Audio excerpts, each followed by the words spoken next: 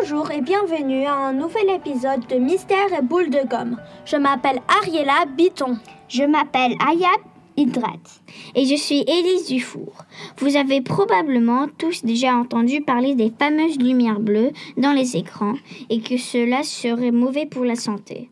Aujourd'hui, nous allons nous demander quelles sont les conséquences de la lumière bleue présente dans les écrans et qui nous entoure.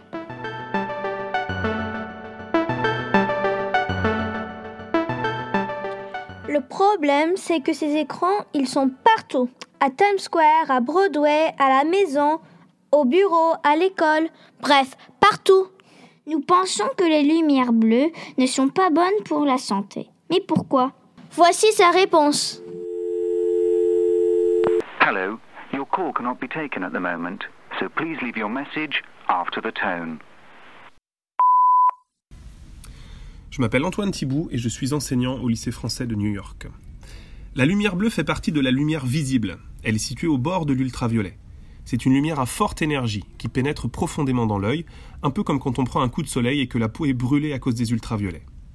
De la même façon, la lumière bleue peut brûler la rétine. Quelles sont les conséquences ? Tout d'abord, les yeux sont secs, ils piquent ou ils brûlent, mais plus grave, les études scientifiques prouvent que cette lumière bleue abîme progressivement les cellules de la rétine et détériore la vue.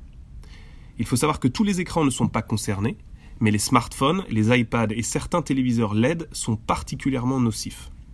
Les enfants sont encore plus en danger que les adultes car leurs yeux sont moins protégés et la lumière bleue y pénètre donc encore mieux.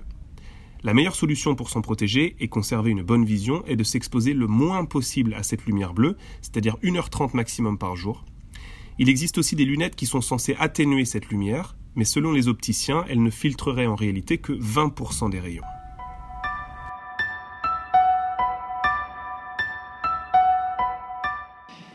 Merci à Jeff Rogers qui nous a aidés à créer ce podcast de Mystère et boules de gomme. Et merci à Antoine Thiboult. Et merci à vous d'avoir écouté ce podcast. Au revoir. Au revoir.